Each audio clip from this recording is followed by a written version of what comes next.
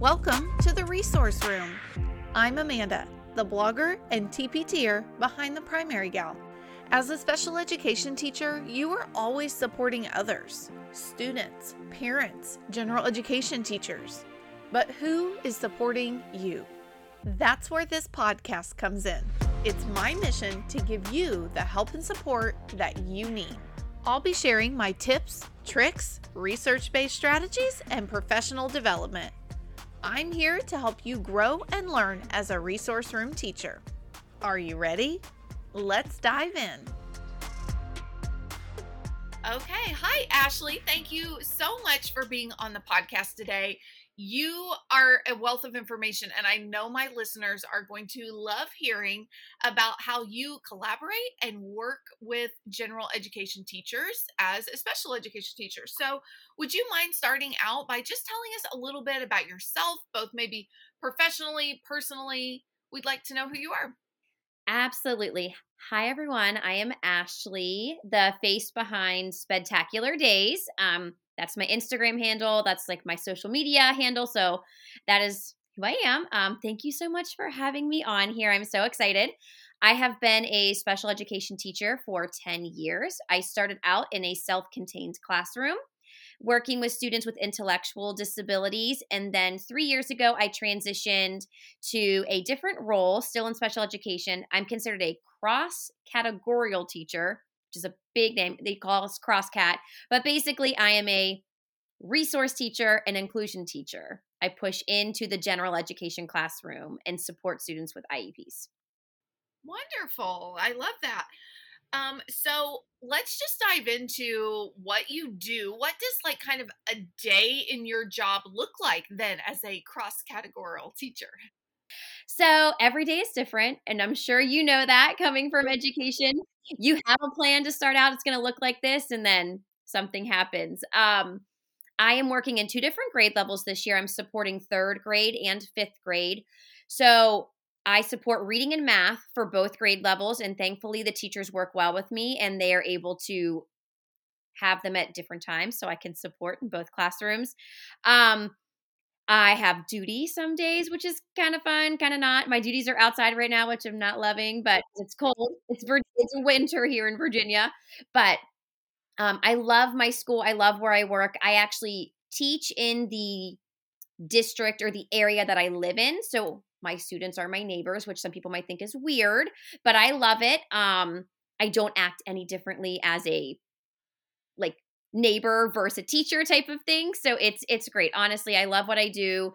The kids make life so enjoyable. They're so excited to learn and be in school that it just makes education really fun right now. Well, good. That's wonderful. And 3rd and 5th are so much fun. I love both of those grade levels. So that's good. Okay, so you talked a little bit about working with a lot of your gen ed teachers and how you even, I think, commented about how wonderful they were about having different times for this and for that. And so how do you kind of build that relationship? How do you make it so that they are flexible and accommodating? What are your secrets? So reaching out in the beginning of the year, and my school is we are a co-teaching school. So the teachers know that they get support for reading. That is a definite. There's always 2 teachers for reading. For math, that's a 50-50 if they have students with IEPs or not. So once they find out who the teacher is that they're going to be working with, we kind of coordinate, and they're really good about, which helped this year, that 5th grade had specials first. So 3rd grade does reading first, and then I switch when 3rd goes to specials, 5th grade has reading. So it actually worked out in my favor this year, but in years past, I've had teachers push reading to the afternoon and math and content to the morning to make sure that I can support both. But just being open as a grade level, if they know that I'm supporting multiple classrooms, they're usually very flexible about saying, okay, no worries, I like to do reading in the afternoon or math in the morning, and vice versa. But just being open with hey, I need to be supporting you and I can't be in 2 places at once. So can you work with me here? And I tend to have a teaching assistant, but some years I don't. It just depends on my caseload and how big it is. So, just building that rapport and just making sure that people know that you're there to support their classroom and their students, I think that really helps. Teachers be more understanding, be more flexible for you and willing to change things out. That's good. And two, I think some of that is respect, and they must know they can count on you, or they wouldn't bend over backwards to make sure that you're there. And I think that goes a long way with building a good relationship. They know the who, what, when, where, and Ashley's going to be here, and this is why I need her, so that's good. Yes, for sure. Um, how do you collaborate with them? So it's looked different all 3 years that I've done this so far. Last year, I was fully virtual. I was a distance learning teacher all year. So the teacher I worked with last year, we had a Google Doc that we would just put things in, and she had a Google Drive that she would share things for me. So she could update it in real time. I could see the updates in real time. This year, my co-teachers are amazing. They give me their 9-week plan, like this is what we want to cover. And then usually they do about 2 weeks at a time where we have a Google Doc where they update it. And then when we have snow days, they change it. But they usually send me definitive, definite plans on Sunday night. And because I've been in third grade this is my third year, I have a lot of the visuals and everything ready. So that helps me. But they share their plans with me up front, or we talk usually Friday afternoon. We have meetings once a week to go over our CLT, our collaborative learning teams. But there's a lot of great ways that we do that. Fifth grade, they're more fly by the seat of their pants, which is fine. I have 2 students that have more severe learning disabilities in that room, so I kind of make their curriculum, if that makes sense. So I don't have to follow exactly what they're doing, but I have an idea. They're like, oh, we're working on narratives, or oh, we're working on persuasive. And I kind of have the general themes, and I'm like, okay, great. I'm going to take this, this, and this from what you're doing, and I'm going to implement or change out these 3 things. And they're so go with the flow that I love it. They're like, you know what? We know you're coming prepared. Just do your thing. We'll do our thing. And then we work together in that way too. And then we share a Google Doc for grades, if that makes sense. That's good. And I never even thought even sharing the Google Doc with grades, or even almost, maybe I'm misinterpreting that, but almost like a brain dump of ideas. Here are things that we could do, and pick and choose then, and that's what goes on the final lesson plan, or just here are our resources. Is that what you're doing? Yes. And what they'll do is they'll send me their month overview, and I might say, okay, you have a test and that's 20 questions. I'm going to change the test, or you send me the test. I put the audio in, and I put the audio in for the whole third grade. So students that might be EL learners, those teachers can take the audio. They do a nice job of picking 1 or 2 different test formats, and then the whole grade level uses them. But if the teachers have different ones, they'll specifically say, hey, we're going to do this, and I'll record my voice or limit answer choices, depending what the students need each year. But it's been kind of nice that we all went virtual at one point, so everything is already online. So that does help. Not that I loved going virtual, but that has made this piece a little bit easier. Yeah, that was an advantage. I mean, we threw a lot of people in the deep end, they weren't ready, but it did allow them to kind of learn some skills. And even for us, I love kind of seeing then this year what has stuck. When we're not all virtual, what did people choose to do? And a lot of things like tests online and things like that, they did stick around. Yeah, I think honestly it helps limit the amount of paper that's going home, because really I have a son in kindergarten. I look at his stuff and then I throw it away. We keep some things, but the 7 worksheets they did on sight words, you're not keeping that. So for parents, I think it's a benefit. For teachers, they're getting the scores right away, and a lot of them push right into their grade books. It just makes everybody's life a little bit easier, and especially because we're all kind of flying by the seat of our pants right now, especially with the pandemic and everything. I know there's a lot extra on people's plates. This is just one thing that makes it a bit easier. Right. Yeah. And we'll take anything to make it easier. So Absolutely. So you do a lot of co-teaching and collaborating in the classroom. Do you pull students out for resource, or what does that look like for you?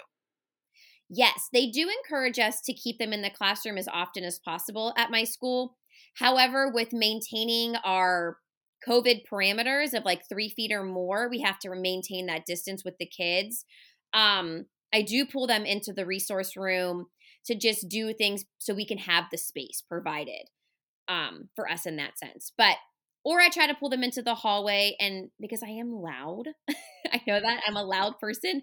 I don't like to overshadow the general education teacher, but they do the mini lesson and all the instruction happens in the classroom. It's just when I do their piece of it. Sometimes if we're doing reading or data and that especially when I do data, I pull them because I don't want them to get distracted. I want to make sure their focus is there and they're having the best environment possible to get the best score. So, my next question for you then is, how do you create good relationships with them? With my co-teachers in this year, I have four teachers that I coordinate with. I'm blessed to have been working with two of them for 3 years now. So we've maintained a good relationship.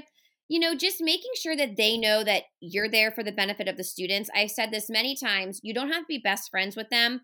There is a definitive age gap between two of the teachers that I work with, but that doesn't mean that both of our common goal is the kids. And just being upfront with what you need, like, hey, I would really like X, Y, and Z. Is that possible? How can I help you?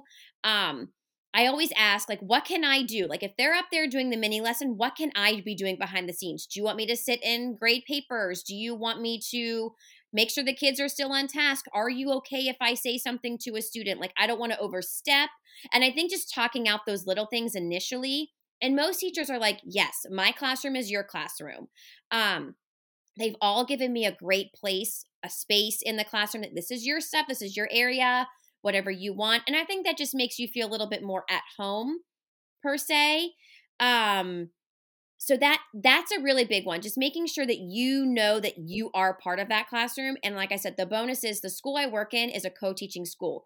Teachers are made well aware before they accept a job that you are going to have a co-teacher and you are expected to make sure that that co-teacher is just as important as you are in the classroom.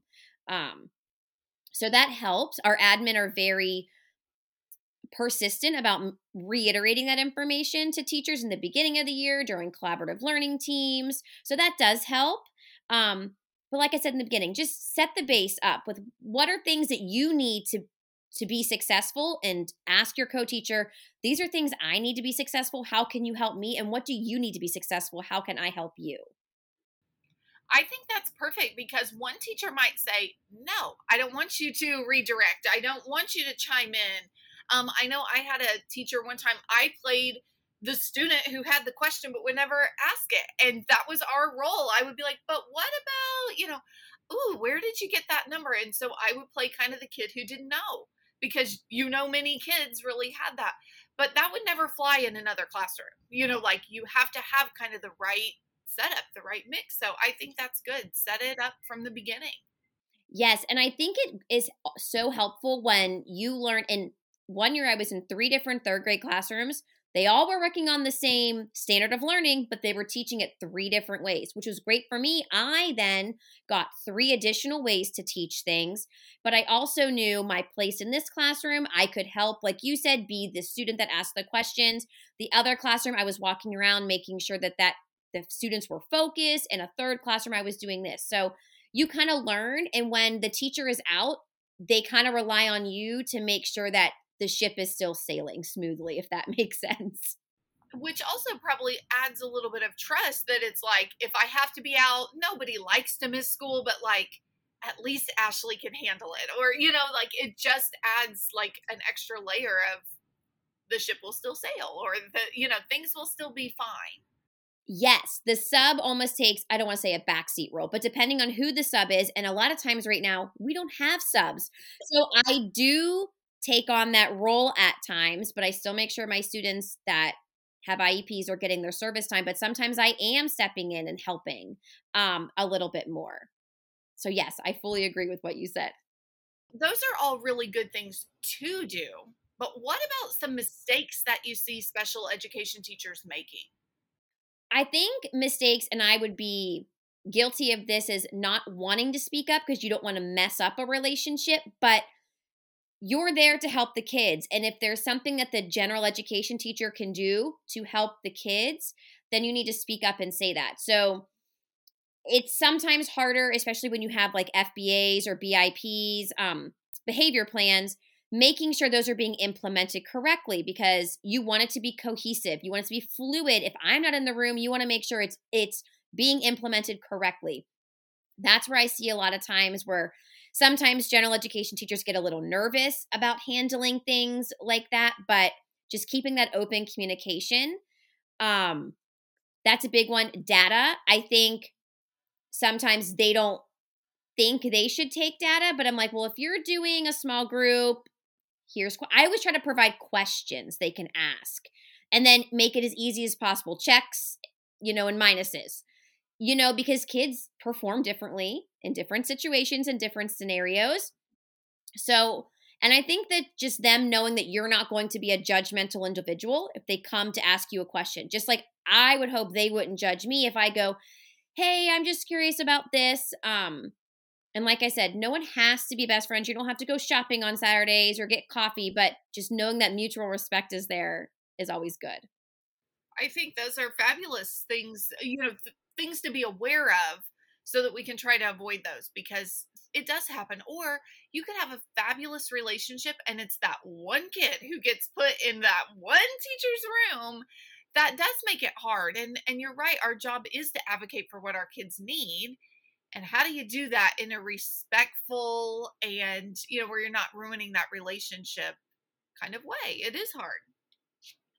How do you stay organized? Because I'm hearing you're in 4 different classrooms, you're collaborating with all of these teachers. How do you stay organized? So I write everything down. I'm like Dory from Finding Nemo. I have a very, very poor short-term memory, which is awful. I think like my brain is like a hamster in a wheel constantly moving. But when I find out my caseload and my teachers, I have 3 different binders because my 5th graders travel. They switch rooms, but I have my like Mrs. Smith binder, my Mrs. Jones binder, and my Mrs. Thomas binder, whatever. And all of them, I have all the data sheets for each student. I have all their accommodations. Everything stays within the classroom, so I'm not moving it from place to place. I tried that my first year, and then I would leave my binder places, and I'd be like, it was like my Bible, like, I lost my binder. You probably never had what you need in the place where you were. Yes. So now every Friday, I made a sheet of things that I need to accomplish for the week ahead. So some of my students need weekly stories. Some of them need to make sure that they have their fluency passage done once a week. So I've made myself a checklist and I print it off every Friday and I have my prep on there and the things I have to accomplish. And that way I keep track of what I've done because I will forget or if that student's not here. So that's one way. And then I also have on there, this is like a little tip for your para. My para also has things that she knows that she can do. So she'll say something to me like Thursday, hey, Ashley, don't forget to print those books and I'll prep them for you in the morning. So she has a list of things that she knows she can accomplish and do that helps me out. It was a little bit easier in the self-contained room when I was there. Like my para just had these 10 things they would do for me and it was a weight off of my shoulders. And it was something that gave them a sense of purpose for the classroom. Like they were in charge of this. They did these things for me. And just establishing that routine was really helpful. But keeping the things in every classroom has made a big difference for me. And everything is organized in the sense of if I'm not there, on my lesson plans, it says, see Johnny's reading folder. It's orange. Open it, and it has his schedule, like the 5 things he has to do. And once he's done with that, he gets his break. And it's literally written out so anyone should be able to go in and do what I do. That's great. I like the idea of a binder in each room. That way it's there. You have everything you need. Somebody can walk in. That's wonderful. And so simple. It's not, I think a lot of times we complicate things, it really can just be a binder with all the things that you need. That's okay. Yes. And someone else can, which sounds like take data for you. Like if I know I'm going to be out for 2 weeks, let's say something were to happen, I have all their data sheets ready to go. Like some of my students have fluency or mathematical problems. I have the 5 pages printed out for the 5 data points. They're in there. And I literally put on there, do not give instructions other than read the instructions, let the student do it, put it away. I'll grade it later. So I leave things in there that anybody could give the student to accomplish. I have some data points that I have to do myself, but my para is also trained on those. What kind of goals do a lot of your 3rd and 5th graders have? So like what kind of data sheets are in in those folders or in those binders? A lot of students have goals like comprehension, main idea, setting, detail. So a lot of things they're already accomplishing in the classroom just with their reading. Some of them have fluency goals. So we work on building their stamina. So I have fluency passages in there. I have sight words. A lot of them have sight word or high frequency word goals. So I have, even if the same kid has the same sight words, I still have two different sets. Like Johnny's might be blue and Sammy's might be green because it just makes my life easier. I can say get the green set of words. That way there's no miscommunication. So, and they have the data sheets in there. And I'd say read, highlight if it's wrong, leave it blank if it's correct. And I have the highlighter in there. Like it's pretty much idiot proof, which is a good thing. Yes. Yeah. Well, because you never know who's going to walk in that room if you're out, or, even like right now with COVID, we have people quarantined or really truly sick for a long period of time. Like you do have to prepare for that. Yes, and that was a big thing for me, making sure that if I have to be out because I have 3 young kids, so we've had to quarantine once or twice this year. Don't want my students to not have their data points taken because that's not an excuse just because I'm not there. So As simple as possible. Yes. So how often are you required to take data? some students, just depending on how their IEP is written, sometimes it's weekly, sometimes it's just 5 data points over the course of the 9 weeks. I try to take data on all their goals at least once a week. Most of my students have between 2 and 4 goals, I guess, depending on where their area of deficit is. So if it's reading, obviously they have reading goals. If they have reading and math, they have reading and math goals. So I like to do that because, kids have bad weeks. Maybe they might be quarantined for the week. So I try to make sure it's once a week just in case they happen to miss, or you can see like from the beginning of the 9 weeks to the end of the 9 weeks, wow, look at their scores really increased. Or like they're very consistently holding at this score, that score. That's good. I will admit I am not that good. I do about every 3 weeks, and I don't mind doing it every 3 weeks. It's fine and easy, but I don't know why increasing that frequency stresses me out a little bit. Like, oh my gosh, once a week. It just sounds intimidating, but it kind of sounds like you don't have to do it every week. It's more of a luxury that I get to do it every week. That way, if you're gone or whatever, it's okay. I have extra data points, which is never bad. I agree. Yes. And like I said, I'm not successful all the time, but I try to pull them and I try to say, okay, one of my students has 3 goals and I try to do the fluency goal on Tuesdays. I usually try to do it Tuesday, Wednesday, Thursday, just because I feel like Mondays and Fridays, kids are either tired from the weekend or they're excited, or a lot of times kids miss Friday. So I try not to guarantee my Friday as a data point day. That's good. I'm kind of in the camp of my mission on Tuesday is do, this. If nothing else, that's what I'm going to get done. And that's a good idea. And then it's just ingrained into your routine, what you're doing all the time. That's wonderful. So do you have any daily rituals or routines, things that you do to kind of set yourself up for success? Yes. So I've said before, I have 3 young kids and we all have to get out the door at the same time. I am very blessed to have a 0.2 mile commute. Like I could technically walk to school if I wanted, which I love, but I try to have all my kids' clothes picked out on Sundays for the week. And I'm like, you pick whatever you want. And they know they get up, they get changed, they go downstairs, have breakfast. I try to have 3 outfits picked out. And then Friday, it's jeans and spirit wear. So that's pretty much a no-brainer. And then I don't always pick out 5, but I usually try to pick out 3. Because then at least if I've used those 3, I know I have others to pick out throughout the week. I don't know about you, but I have these lazy outfits. I have 3 of them that I'm these are my guaranteed. If I am running late, I'm feeling bloated, I'm feeling yucky, I just know I can pick one of those 3. So that's kind of, and my principal has been very gracious and gave us jeans for the rest of the year. So I always have that to fall back on. It's been kind of nice. And then packing my lunch. If my lunch is packed, I just feel like I'm going to be more successful the next day.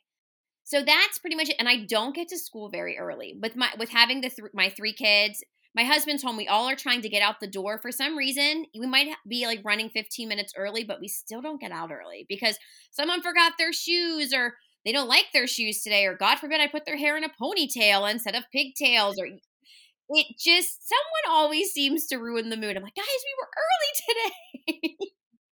Do you know, I swear, I could wake up at 5 o'clock or 5:30, but I'm still not walking out the door till 7:30. It doesn't matter. Like, you would think, oh, I woke up at 5 o'clock today. I should be able to get out at, or yeah, at 5. I should be able to get out at 7. No, no, I'm still getting out at 7:30. It doesn't matter. So there's 2 days a week I walk with a girlfriend. We get up at 5:30 and we walk in the dark, even if it's 3 degrees outside. We do it. She's the only reason why I do it, because I know that I'm going to get that text. It's like, I'm walking out my door, so you better be up and walking too. So that helps. And I feel more successful on those days, even though other days I get up at the same time. I'm like you. I'm like, how am I running behind? I'm up at the same time and I've done less. Like, I haven't worked out for 40 minutes. Like, what happened? Yeah, how does it make sense? I don't know. How does this happen? Do you have any apps or websites that you think would help other resource room teachers? I love boom cards. I think because there are so many different things out there and it's such a way to differentiate your instruction. So you can say, okay, I know Johnny really needs to work on vowel sounds, but Susie really needs to work on her addition fact fluency. And I love that you can tailor it to them. So if they have 10 free minutes, at the end of the day, we have something called Power Up where they have to we work on things that might be challenging for them or work that they haven't finished. That's a great time. And I use them as data points a lot of times. I'm like, this was so easy. Okay, you're going to do this for your data point. I'm going to do this. And you can do 3 different things at once. And you get to see how they do it independently too. So, it's not I'm hovering over you, or, oh, you can tell by the look on my face that that was wrong or something, like you really get to see how do they work independently, which is even better. Yes, they have so many other things. Like in our school, they pay for Dreambox, which is a math program. They pay for Reflex, which is a fluency fact base. It goes through addition all the way through division. So they do have things that they like to do at school. We have Raz Kids, which is reading A to Z. So we have some fun ones, but our school doesn't pay for boom cards. I pay for it out of my pocket, but Boom, I'm pretty sure, just gave like a really good deal. It's like free for the rest of the year. Look into it if you're Oh, listening. yes. But it's honestly not that expensive. And the whole team, like our PTA gives us a teacher grant. So as a team, 3rd grade, we bought a license. And that way each teacher has the same, they have their own classes set up, and it's not that expensive. I think it was like $50 for the year. So everyone gave $10 of their teacher grant money. So That's a great deal. And if not everybody has it, it's still a cool thing, because I feel like for some, especially 3rd and 5th grade, if you've been on the same website for years and years, you're like, seriously, I have to, they don't want to do that. But if they haven't done it in 2nd grade and then in 3rd grade, like, oh, cool, we get to do boom cards, it's not old and tired and exhausted anymore. So they enjoy that. Okay, so my last question is just a silly one, okay? And I want to ask everybody, just because we have to know that we all have embarrassing moments and we all do silly things, or that the kids say things and whatever. So, do you have an embarrassing teacher story? yes, it's not actually embarrassing to me. It's more embarrassing to my admin. I don't work for them anymore, and I won't say names. So we had a semi-serious IEP that we had to, a little hostile, but it was dress up week. It was the week before winter break, and it was dress up week, and I dressed up like an elf. And I, full head to toe, elf hat, elf shirt, elf pants. And I attended the IEP meeting dressed like an elf, and my principal could not keep a straight face half the time. The parents weren't really fazed by it. They kind of looked at me, and I said, I take, what do they call them? I take these days, like these dress up days, very seriously. And they loved it. I think they loved it for like the student, the fact like their teacher was dressed like an elf. But my admin just kept looking at me being like, I can't believe you're talking about all of these data points and you're dressed like an elf. Well, I wasn't going to bring clothes to change into. I'm very fun. I dress up like an elf. And this is like really early on in my teaching career. I think this was like my second or third year. It was just very funny. And they never let me live it down. Like they're like, "Oh, are you gonna dress like an elf for this IEP?" And I was like, "No, I'm thinking maybe a toy soldier or maybe a sugar cookie, just to be funny." But that was something that I've done that was, I guess, more embarrassing for my admin at times. They were like, "I can't believe you dressed like an elf." I think that's perfect. And like the kids will love it and remember it, and so will the parents, but in a good way. And that's what I think sometimes, like, I mean, obviously we're not diving into all the problems with education, but maybe we take ourselves too seriously sometimes. Like it's we're here for the kids to make them want to love school and remember all the wonderful things that happen there. So good for you. Okay, so you also have a TPT store and a blog. So before we leave, I would love for you to tell listeners where they can find you and what they would find if they visited your store or your blog. So I have a blog. It's spectaculardays.com. I also have a Teachers Pay Teachers store, spectaculardays.com. It is filled with a lot of math resources, things that you could use, visuals that you could use in your classroom in third grade or even a little bit lower. A lot of stuff is from my self-contained days where students generally were between a kindergarten and first, second grade level academically. And I also have a Pinterest account, which has extra things. And my blog, I'm trying really hard to do a little bit more of. But if you're looking for more co-teaching tips, there are some on there and some hands-on science experiments, which were really fun. Yes, that would be perfect and such a good resource. I was like snooping and stalking your Instagram and your blog, and you have so much information that would be very, very valuable to resource room teachers. So thank you for sharing that with the world. Thank you. Thank you for having me. I had so much fun chatting with you. Yes, so did I. It was so enjoyable, and I appreciate you taking the time to record with me. Well, my friend, that's a wrap. Thank you so much for listening to the Resource Room podcast. I truly, truly love to help and support other special ed teachers. Because of that, I run a Facebook group just for us. Search the Resource Room and request to join. You can also check out my website, theprimarygal.com, for blog posts, pictures, and more information. Until next time, have a great week.